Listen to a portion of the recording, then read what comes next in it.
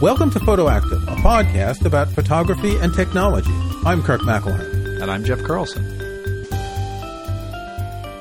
Have I mentioned recently that I hate technology? No, I had no idea. Wow. I would think that, someone who's deeply involved with technology would, wait a minute. If you're deeply involved in technology like I am, sometimes you can't help but hate it. Is there a specific reason? Well, I won't go into details, but I had the beta software blues today that took 2 hours of my life that I'll never get back.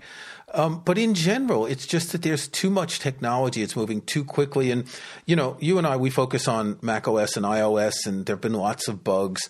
And there's always problems. And every once in a while, I just think about, what if all technological innovation were to stop for a year? And we could just use what we have without thinking of getting something new. Okay, here's a really crazy idea. You can do that on your own. I mean, I know the industry wants us to buy new things every year, and heaven knows we are very guilty of getting new stuff. For example, this new iPhone that I bought this year. And however, we want to talk about photography. In photography, do you want to get a new camera every year the way you get a new phone? Like, is there any need? I don't think anyone needs a new camera every year. In fact, the camera cycle, what is it, every 2-3 years, depending on the manufacturer? So I bought the Fuji X-T3 early this year, and the X-T2 was 2 or 3 years old, right? Yeah, I think so. So on average, how long do you think that you've kept your camera models? Probably about 1.5 years, because I went through a period of trying different brands and different cameras. And now that I'm settled on Fuji, I don't think I'm going to change for quite some time. Okay. Because, so I've had my X-T3 just this year, but I had an X-T1 probably for, maybe it was like 4 or 5 years. And before that, I had like a Nikon D90 for like 4 or 5 years. Right. And, because you really didn't need to upgrade unless you had like a specific reason, unless you were going to go shoot sports or what have you. But it seems like the increments in technology are advancing faster and actually getting better in terms of, what today's cameras are offering versus, 3 years ago. And I don't think that means that, you don't really need the latest camera with the highest number of megapixels, because, of course, the way we talk, we also like to focus on, you can make good photos with any camera that you have. But there are definitely times when you want something that has, say, a better low light sensitivity, for example. And it kind of throws that question back up in the air, like, okay, do I need a new camera? Or my camera's fine. Maybe, do I need a second camera? And it's just a coincidence that this podcast episode is coming out a week before Black Friday, which could be a good opportunity for people to buy a new camera or a second camera. So we want to discuss the different types of cameras and when you might want a new one or a second one. But before we get into that, we were talking just before we started recording about the latest financial results of the camera companies. And this is looking pretty dismal. Yeah. Well, this also ties into okay, what do I want to get in the future? And, if you go to like a big box retailer like Costco here in the US, there are a ton of, Nikons and Canons and DSLRs and low priced whatevers. The question right now is, with that in mind, do you want to get a DSLR? Because DSLR sales are really tanking, and Nikon and Canon, they're still in business and they're still these massive companies, but in terms of their camera divisions, their imaging divisions, not doing so well. What's interesting is that all these camera companies, and I'm trying to think, is there a single major camera company that does not make money from binoculars, telescopes, medical imaging equipment, or something else? I think they all I don't think so. make their money from that. So for them, they can lose money on cameras because cameras are a consumer-facing brand item that they can always showcase. Whereas I think Fujifilm makes CT scanners and Nikon makes high-end telescopes and binoculars. And so there's a market for those things. It's not changing as much. But I saw some Fujifilm numbers this morning or yesterday suggesting that their sales are going down. Now, they'd been buoyed in the last couple of years by their Instax camera, which is this camera that shoots kind of like a Polaroid, little business card size photos. And they notably had an ad campaign with Taylor Swift.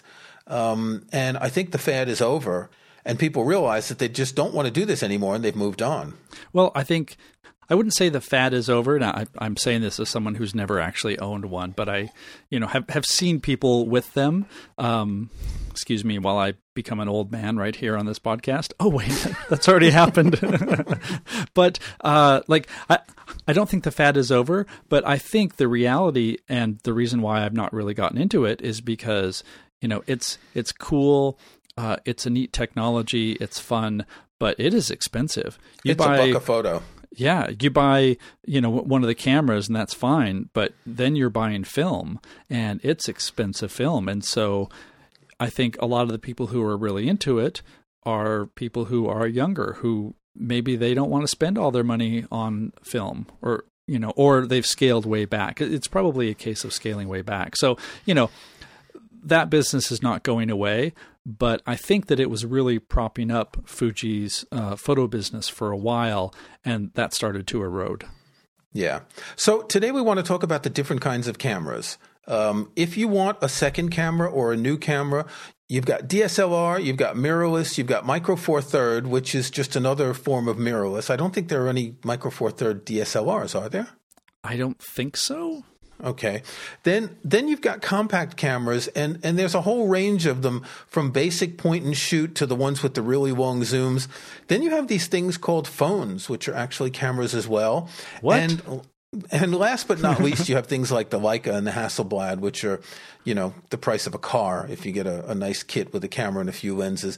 And maybe we can just start with that. Don't waste your money. I mean, I do lust after the Leica M monochrome, and there's a new version coming out next year, but it's just so expensive that if you really have money, well, send some our way, but also, buy whatever you want because it's kind of cool to spend on something like that. If you're a pro, that's a totally different story. We did an interview with Michael Kenna. He's a professional landscape photographer. He uses Hasselblads. He shoots film.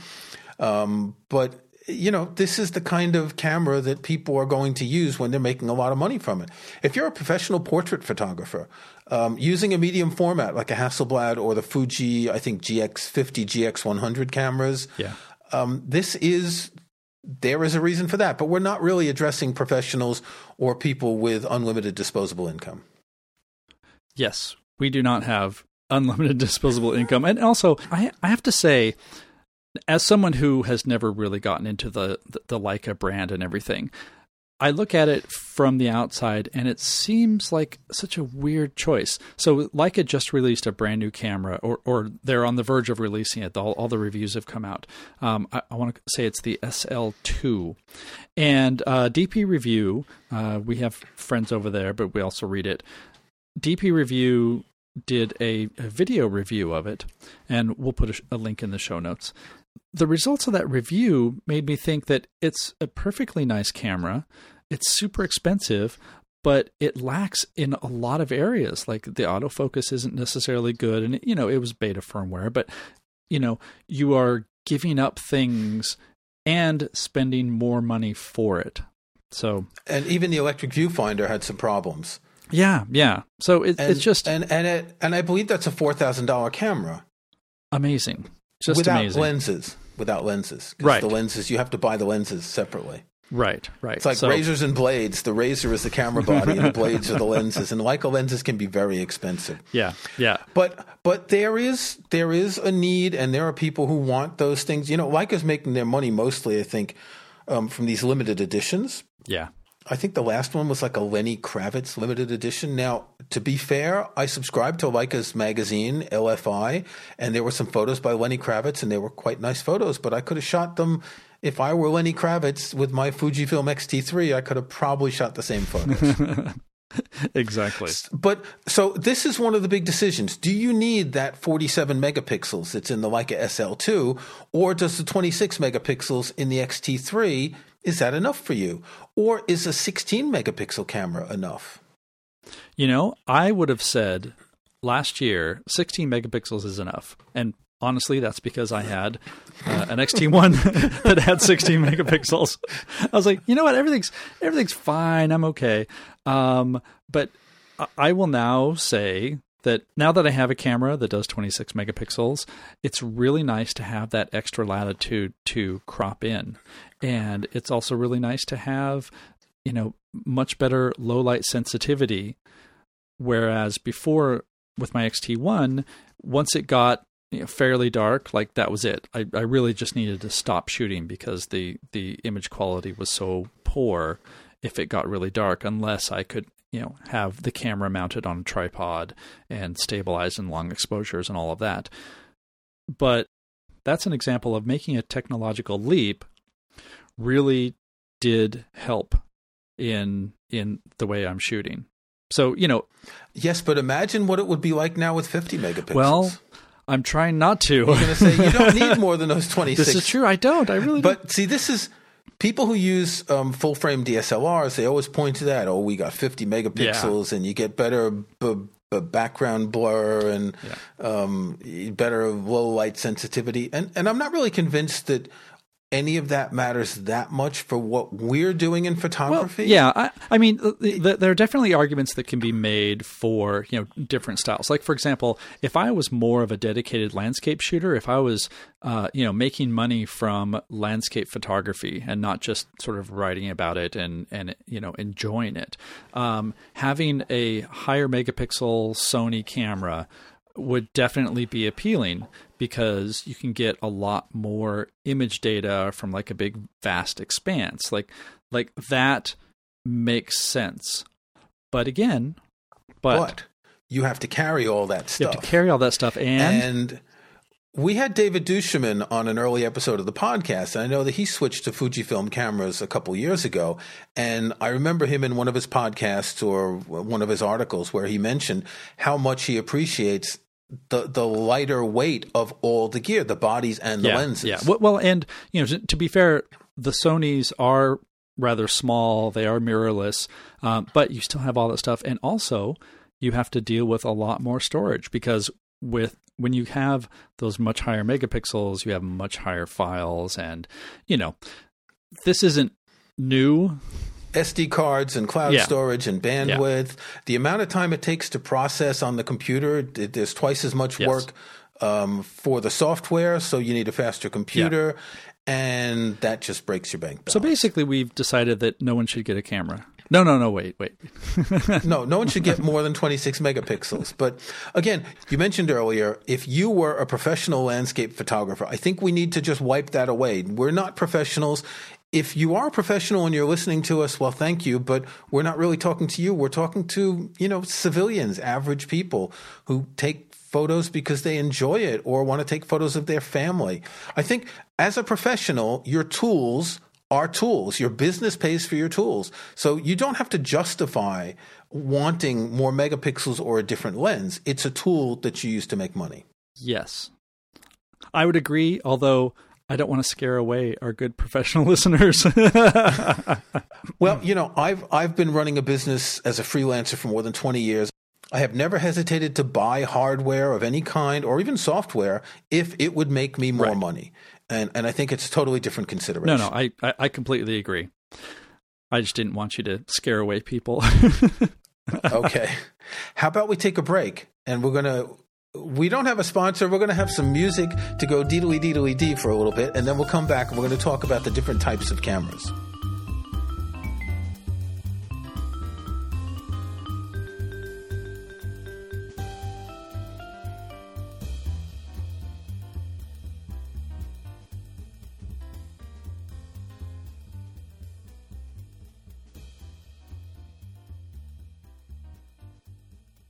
Okay, DSLR and mirrorless. Now, when I got back into photography some years ago, I immediately went for mirrorless because smaller, looks like the kind of cameras that I was using in the 70s and 80s.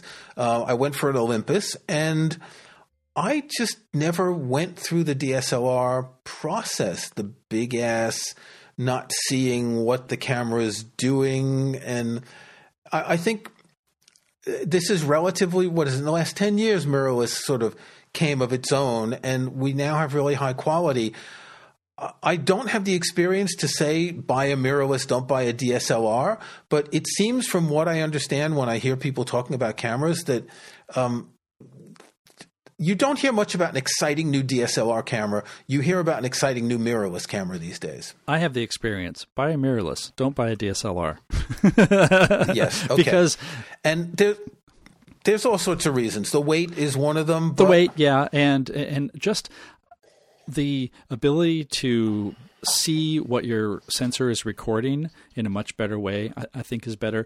I mean, honestly, right now, the reasons for getting a DSLR would be either you need really high-end, like, $5,000 Nikon camera DSLR for some, specific reason, or you want to spend as little money as possible and you're going to get like a $400, Canon something at Costco that is a starter camera. And when I got into photography, I sort of took that different route, which was, I had point and shoots, I had compact super zooms.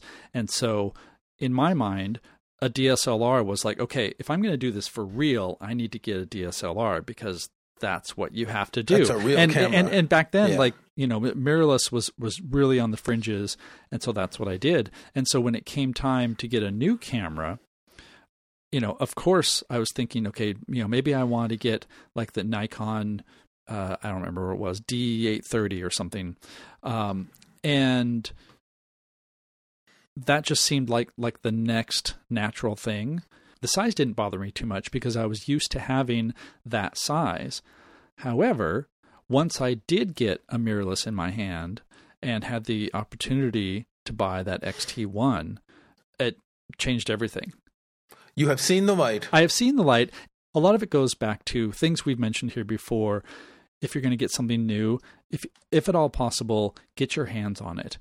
See how it feels. See, how heavy it is, how it's going to feel, just, the controls, because that makes such a huge difference.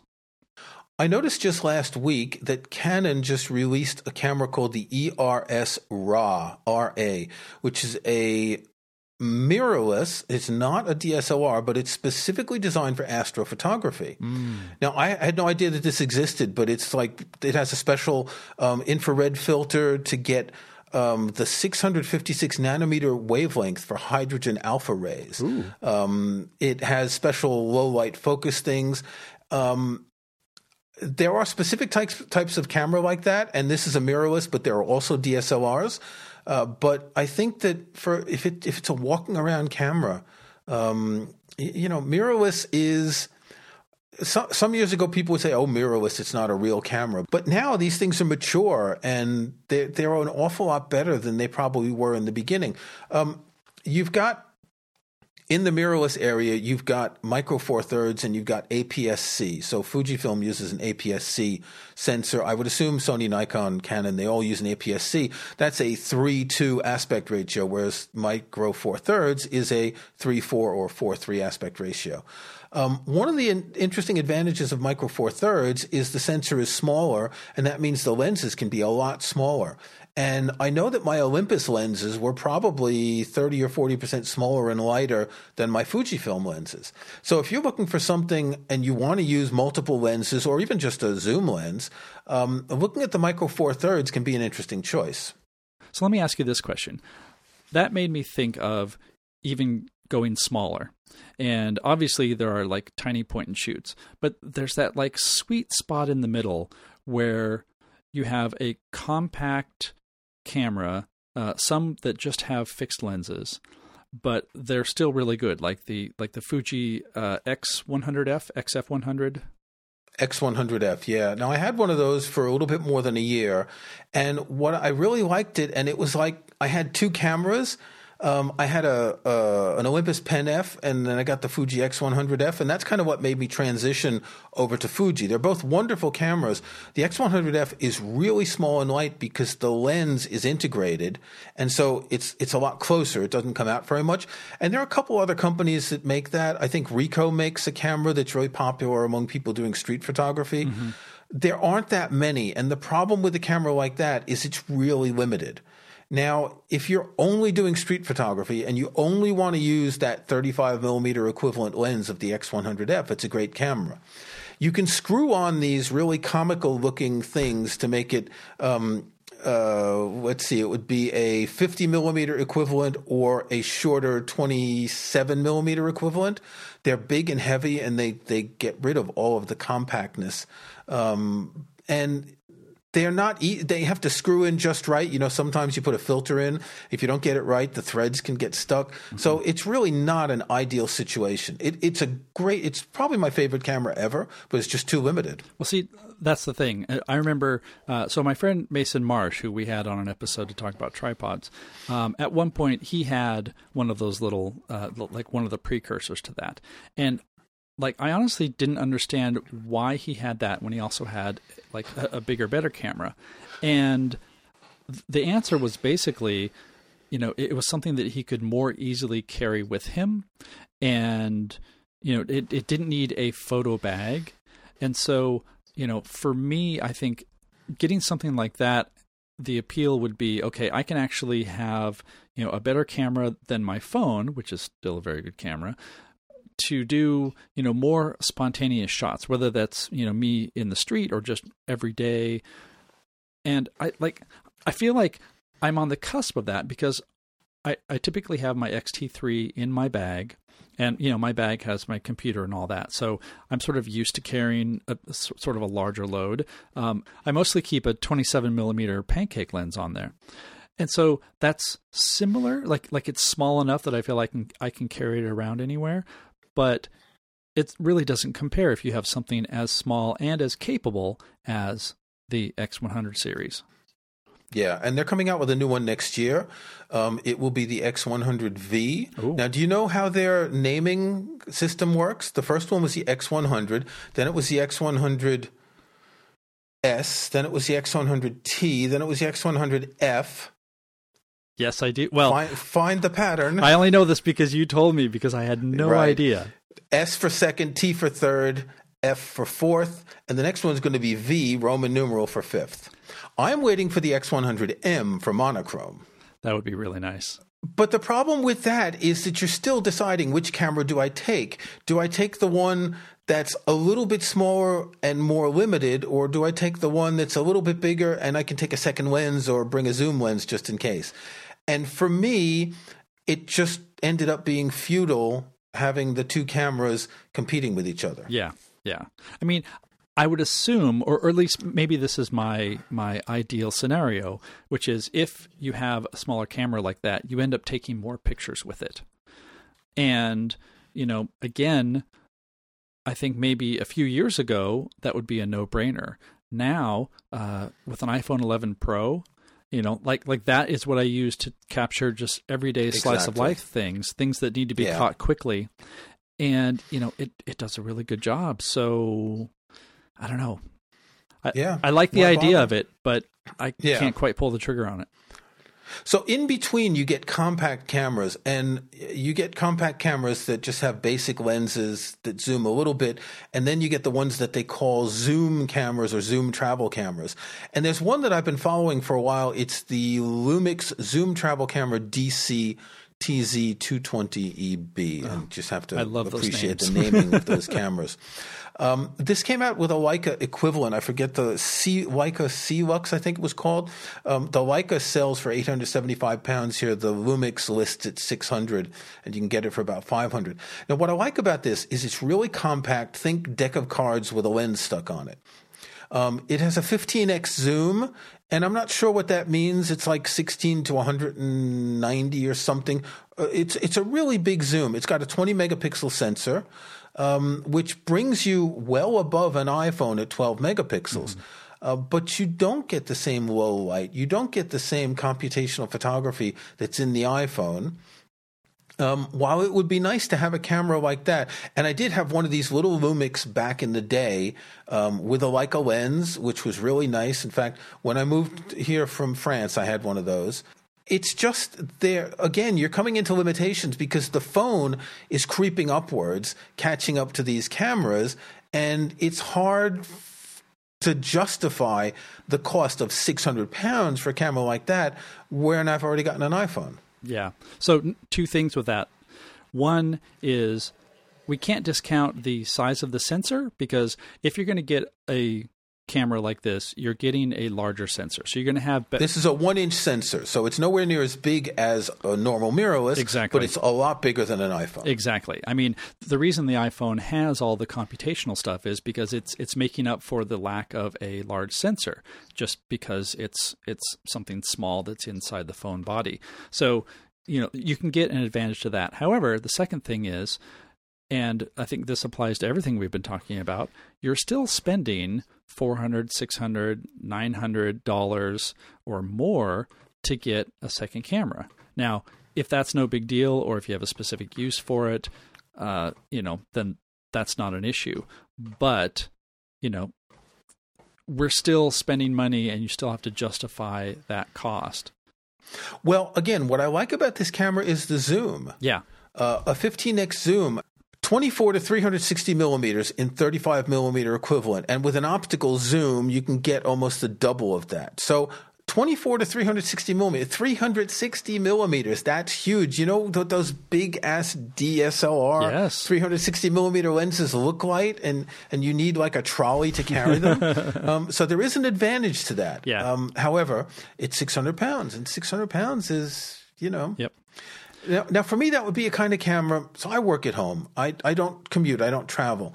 But this would be the kind of camera I'd stick in my pocket if I did commute and always wanted a camera next to my iPhone. And while the iPhone's good for most things, it's the zoom lens here that makes a difference. So a data point about that. So my wife was recently in Europe, and she took a trip with her mom, and she took an iPhone 11 Pro, which she upgraded to this year specifically because she wanted a better camera.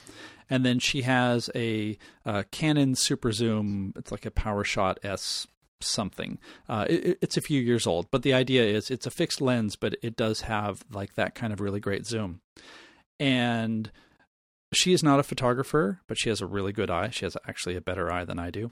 And she basically used the Canon maybe an eighth of the time when she was making photos, and it was only because it had the zoom where she could get something that was far away. Every other shot that she took, on this tour in Eastern Europe, she took with her iPhone and was very happy with it. Well, but think about it. Think about the iPhone process. You put the phone up in front of you, you tap the little thing to make the shutter go chick, and your photo is saved to your phone, goes up to the cloud. When you get home, you don't have to worry about your SD cards and erasing them accidentally. The advantages to the phone system, be it iPhone or Android, are such that it's kind of an end-to-end solution. It's not just the hardware, it's the software as well. Yes, it is. Okay. I don't have much else to say except that I still want a Leica M monochrome just because of what it does. If Fuji made one, I'd be more than happy to get one, or even if, I don't know, some other company came out with a camera like that. I hope that we've helped because, again, we were talking before the show, there are two people that we're speaking to here. The person who wants to get a second camera and isn't sure which. And this second camera could be for walking around. It could be for a trip. Or the person who wants to renew their camera. And before the show, we were talking both about the Apple Watch, and Jeff has last year's, and he's like tempted to get this year's. And I said, it's really not that much of a difference. It's not worth it. And then we were talking about TVs, that I've been looking at TVs, and in order to get a TV that's better than what I have, I spent £900 3.5 years ago, standard 4K HDR. And if I wanted an OLED TV, it would be like £1,500. And I'm just not spending that on a TV.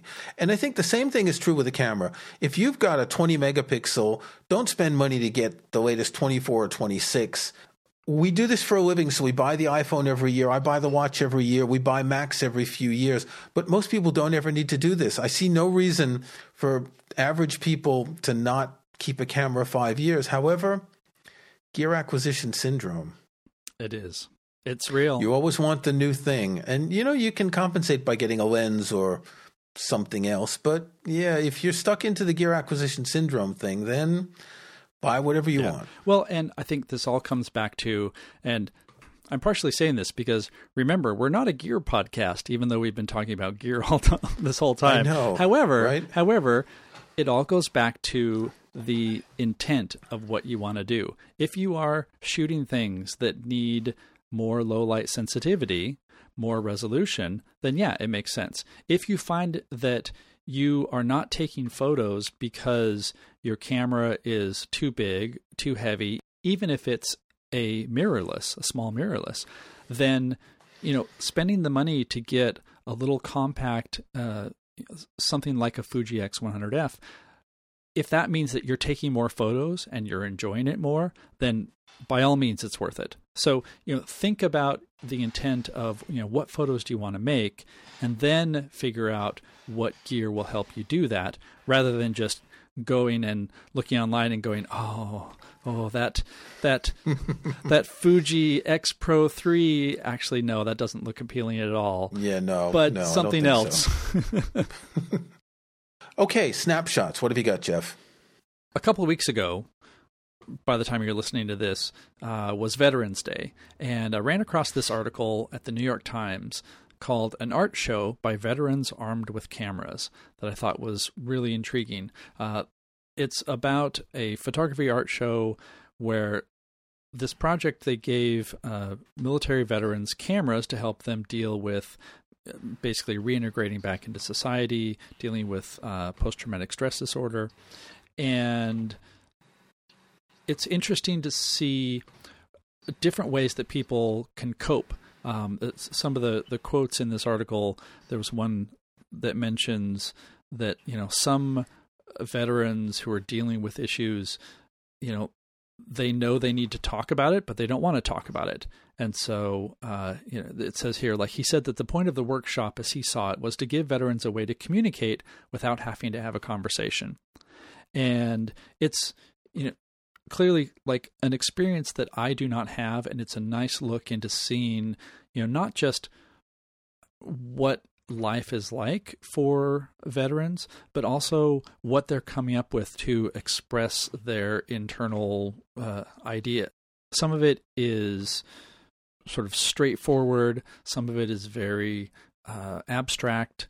And it's an interesting look into photography done by people who are not quote unquote photographers or professional photographers. And I found it an interesting insight into, an experience that I do not have. I think pretty much anyone in society today where we see so many images, if they were given a camera, they would be able to make images that fit in with the way people look at images today. And I agree, this is a very interesting process.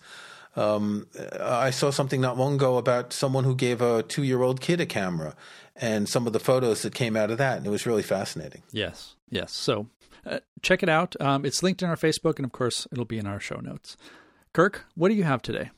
Very often I struggle to find a good snapshot because I don't really have gear acquisition syndrome, so I'm not always buying stuff, and I've talked about cameras and lenses. So I have an idea that everyone should have one of these for their photography. Ooh, wait. Let me guess. Is it a trigger release? No. Is it it's a tripod, right? No. It's a cat. Everyone should have a cat for their photography. I mean, if you follow this show, I take a lot of pictures of my 2 cats. Cats are wonderful because you can just take pictures of them all the time, and they look interesting. You can take pictures when they're asleep, when they're awake. Rosalind just came in and just meowed at me because she wants more food. And if I point the camera at her, she'll look at me all quizzical. In fact, last week's episode, we used a picture of Rosalind next to a picture of Jeff. And I think the juxtaposition you did of those 2 photos was quite interesting. I'm being a little facetious, but cats are cool and they're good for photography. I mean, it's really good to practice your continuous autofocus when a cat's running across the garden. Mm-hmm. Really good to practice using your zoom lens, getting down really low with that articulating LCD. There's a lot of skills in photography that you learn when you're taking pictures of cats. You know, any sort of pet is good for this. Speaking as someone who unfortunately is allergic to cats, I encourage everybody to go listen to episode 46, where we talked to Nora Levine about pet photography. And that was something that I found fascinating because I just sort of figured that there wasn't that much to it. And that's not the case at all. So yes, everyone should get a cat or some other pet along with their cameras. Shouldn't there be like a bundle deal? Wouldn't that be? It would be a good idea. Yeah. If Fujifilm would bundle the X-T3 with a cat, you know, you get a free kitten when you buy a camera. If you get the Leica monochrome, then you get to pick either a white cat or a black cat. Seriously, though, if you do want a cat, go to your local cat rescue center. I feel guilty that we have 2 pedigreed cats here because British short-hair cats are very cool. But we actually, in the next village over, have a cat rescue center that gets lots of cats, and they get adopted and make a cat happy and take lots of pictures. So it's Black Friday next week. If you do buy any new cameras or camera gear, drop a comment on our Facebook page and let us know what you bought and why. Thanks for listening to Photoactive. You can find show notes, including any photos we discuss in the show, at photoactive.co. That's photoactive.co. We couldn't afford the M. You can subscribe to Photoactive in your favorite podcast app or in Apple Podcasts. See the links on our website. And think about leaving us a rating or review on iTunes or in your podcast app. Don't forget that you can get 5% off any course at Masters of Photography with the coupon code PHOTOACTIVE. That's PHOTOACTIVE in one word. Until next week, thanks again for listening.